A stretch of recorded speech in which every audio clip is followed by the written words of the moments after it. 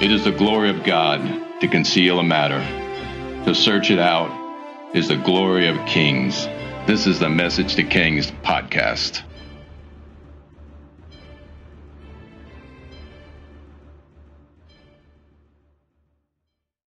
Welcome everyone to the very first Message to Kings video podcast, episode 272, Our Great Salvation.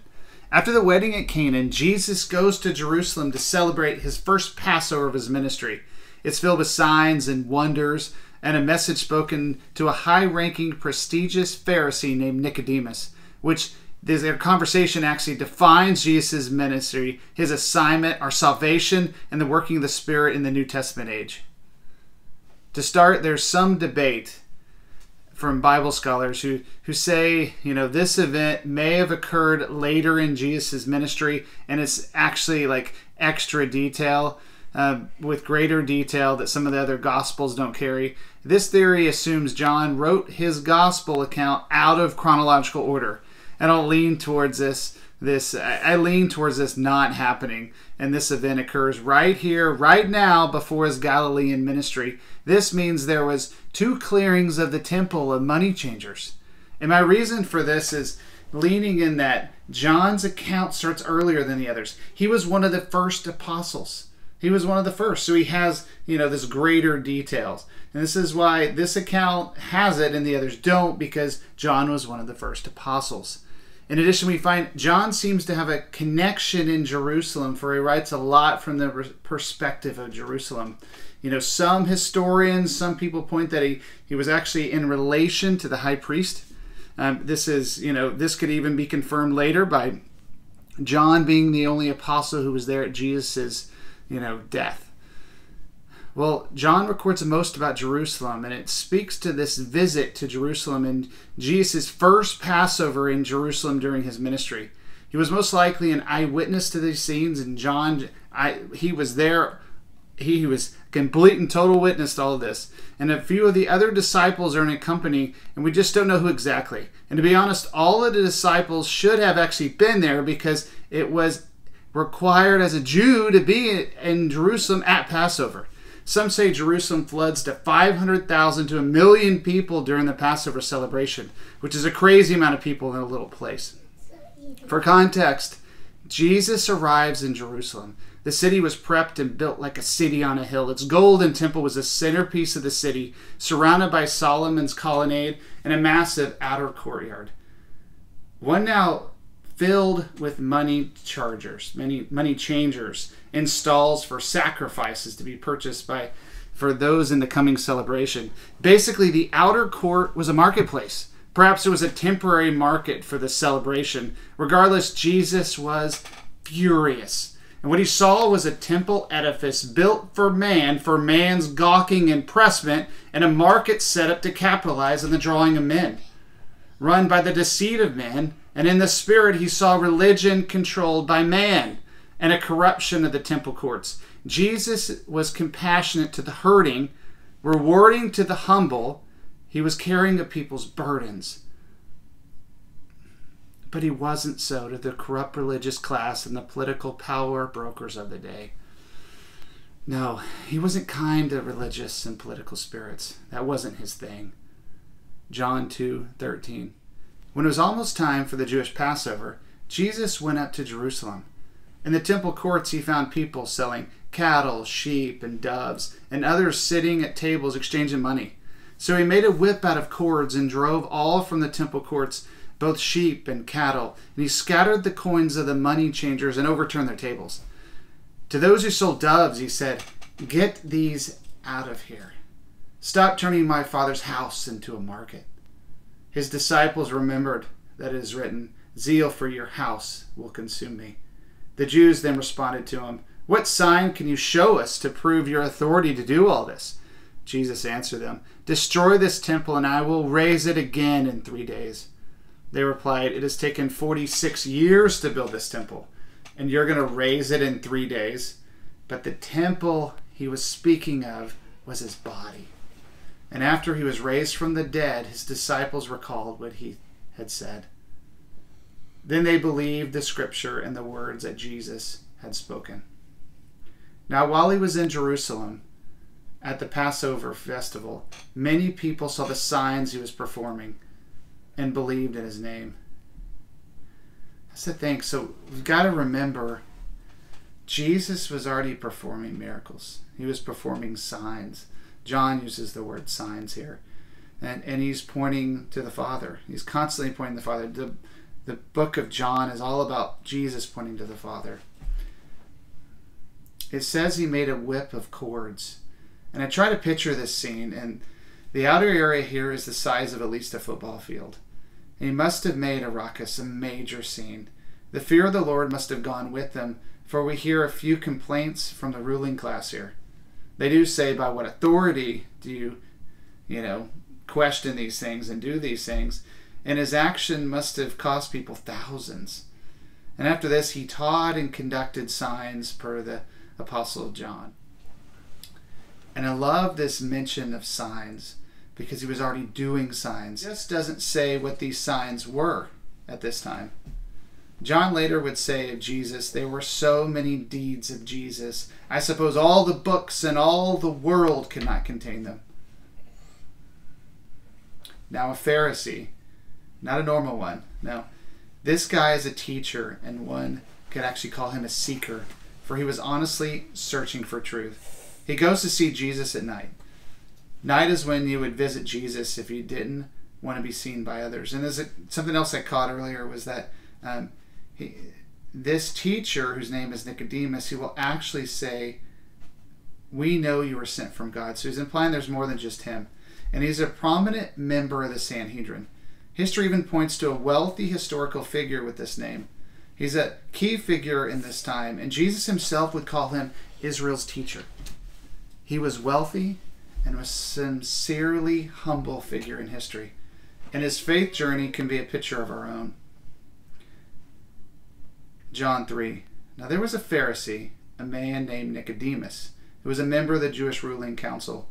He came to Jesus at night and said, Rabbi, we know that you are a teacher who has come from God, for no one could perform the signs you're doing if God were not with him.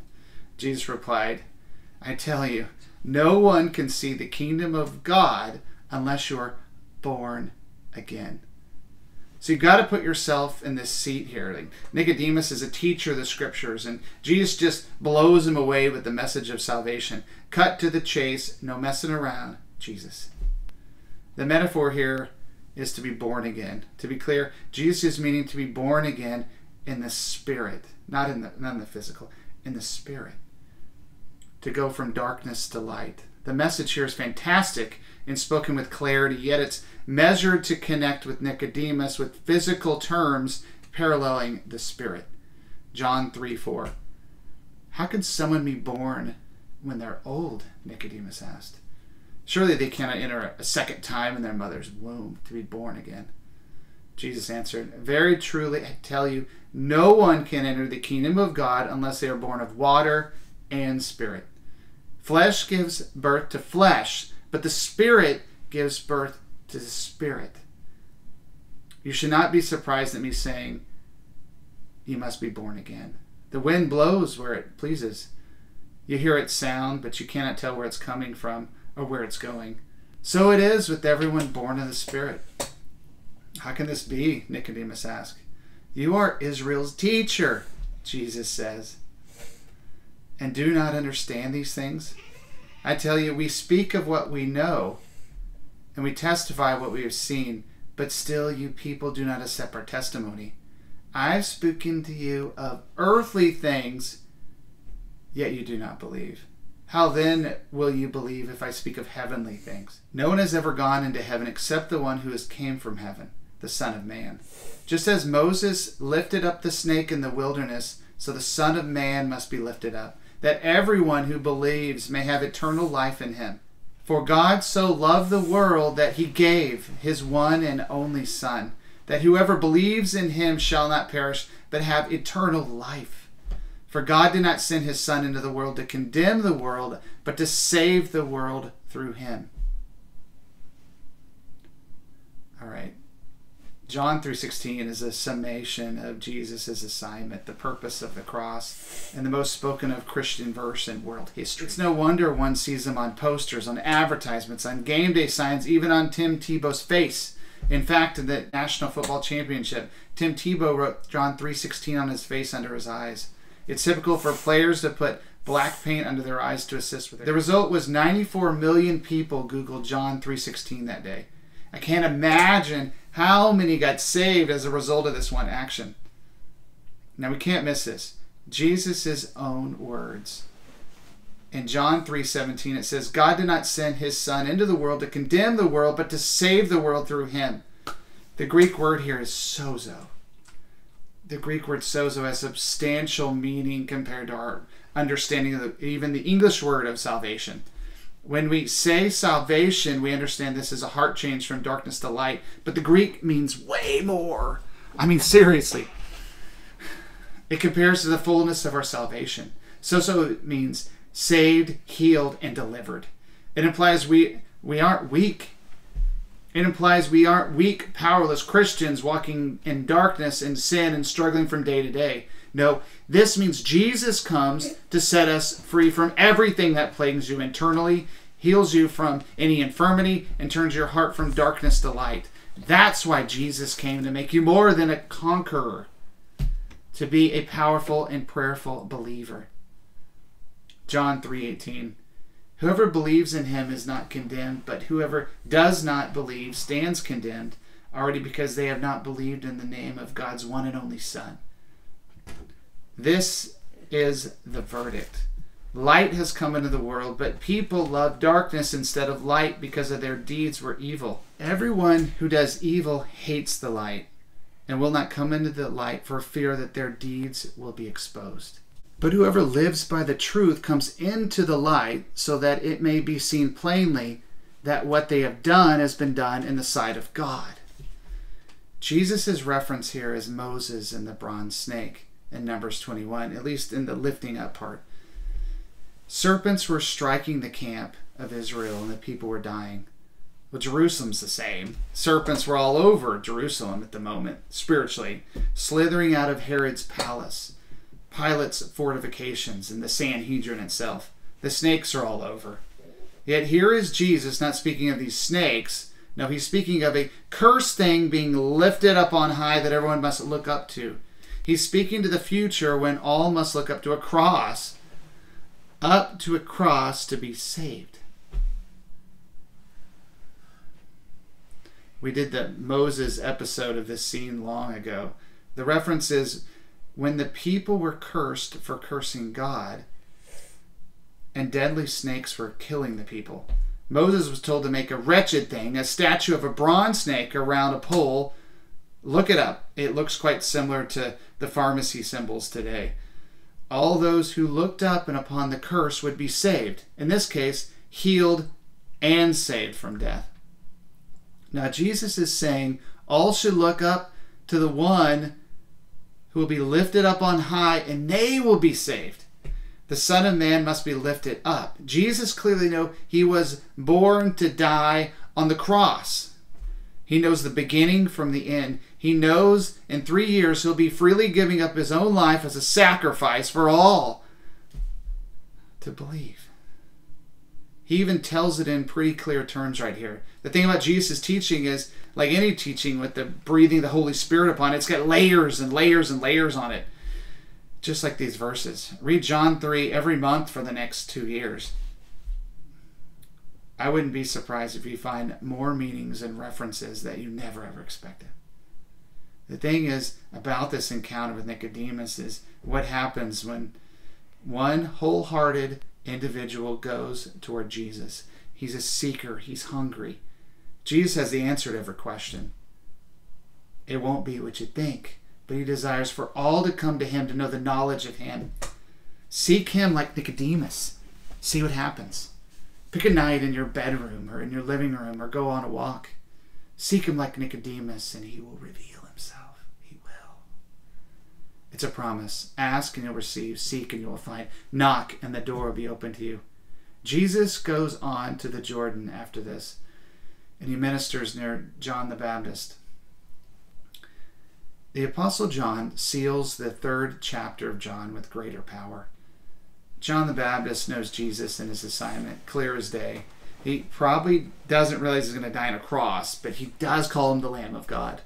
And I love his humility of John the Baptist. He says, I must go lower so that he may go higher. And Jesus higher as the cross, right? But so John 3:25. An argument developed between some of John's disciples and a certain Jew over the matter of ceremonial washing. They came to John and said, Rabbi, that man who was with you and on the other side of the Jordan, the one you testified about, look, he is baptizing and everyone is going to him. To this John replied, a person can receive only what is given to him from heaven. You yourself can testify that I said, I am not the Messiah, but I am sent ahead of him. The bride belongs to the bridegroom. The people who attend the bridegroom wait and listen for him. And they're full of joy when he hears the bridegroom's voice. That joy is mine and is not complete. He must become greater, so I must become less. John the Baptist was one of the most popular figures in the nation at this time. But he knew his assignment. He was to draw people to Jesus. Oh, that the most famous ministers in America would recognize these words, that Jesus must become greater, that they may come less. Tim Tebow did. He was one of the most famous people in the world for a season. What did he do with it? He pointed people to John 3:16. He must become greater so I can become less. And in typical John the Baptist fashion, John lays it down black and white for us to see. John 3:31. The one who comes from above is above all. And the one who is from the earth belongs to the earth and speaks as one from the earth. The one who comes from heaven is above all. He testifies to what he has seen and heard, but no one accepts his testimony. Whoever has accepted it is certified that God is truthful. For the one whom God has sent speaks the words of God, for God gives the Spirit without limit. The Father loves the Son. He's placed everything in his hands. Whoever believes in the Son has eternal life, but whoever rejects the Son will not see life. For God's wrath remains on them. It's so black and white for John the Baptist. On a personal note, the more I read through the Gospels this time, I'm utterly amazed how clear and brazen and obvious the assignment of Jesus was to him. John the Baptist clearly knows Jesus is the Son of God. His mom does as well. His identity is not in question, but his future death on the cross is fuzzy to many. It's obvious to us looking back, but nobody knew that he was going to allow them to make him the sacrifice. John the Baptist called him the Lamb of God, but I don't think he realized what he truly meant. The cross is Jesus' secret assignment written in the prophecies and even spoken by himself, where Jesus will fulfill the law and overthrow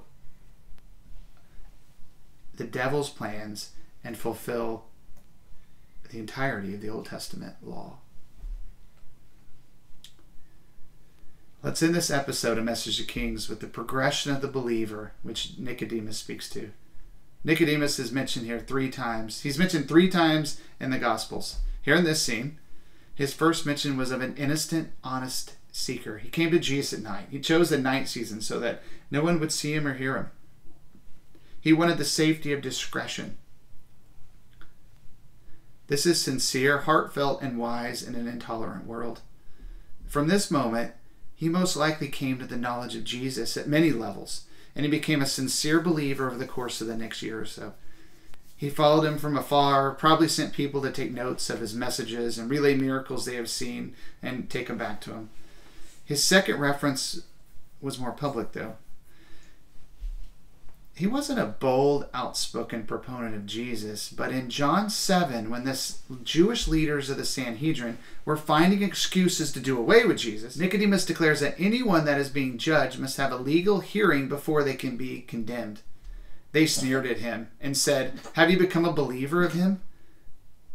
Nicodemus doesn't answer, but he defends Jesus, at least indirectly, pleading basic justice. He defended Jesus as anyone should after becoming a true believer. And this isn't expected from a seeker, but a mature believer should stand their guns, defend what is right, and fight the good fight.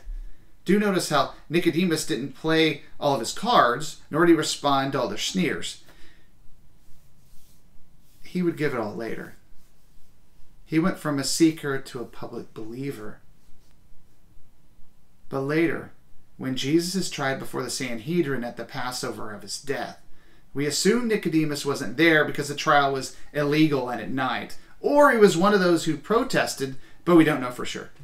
But we do know his third mention is when he arrives with Joseph of Arimathea, an incredibly rich merchant, some say from the tin mining trade as far away as England.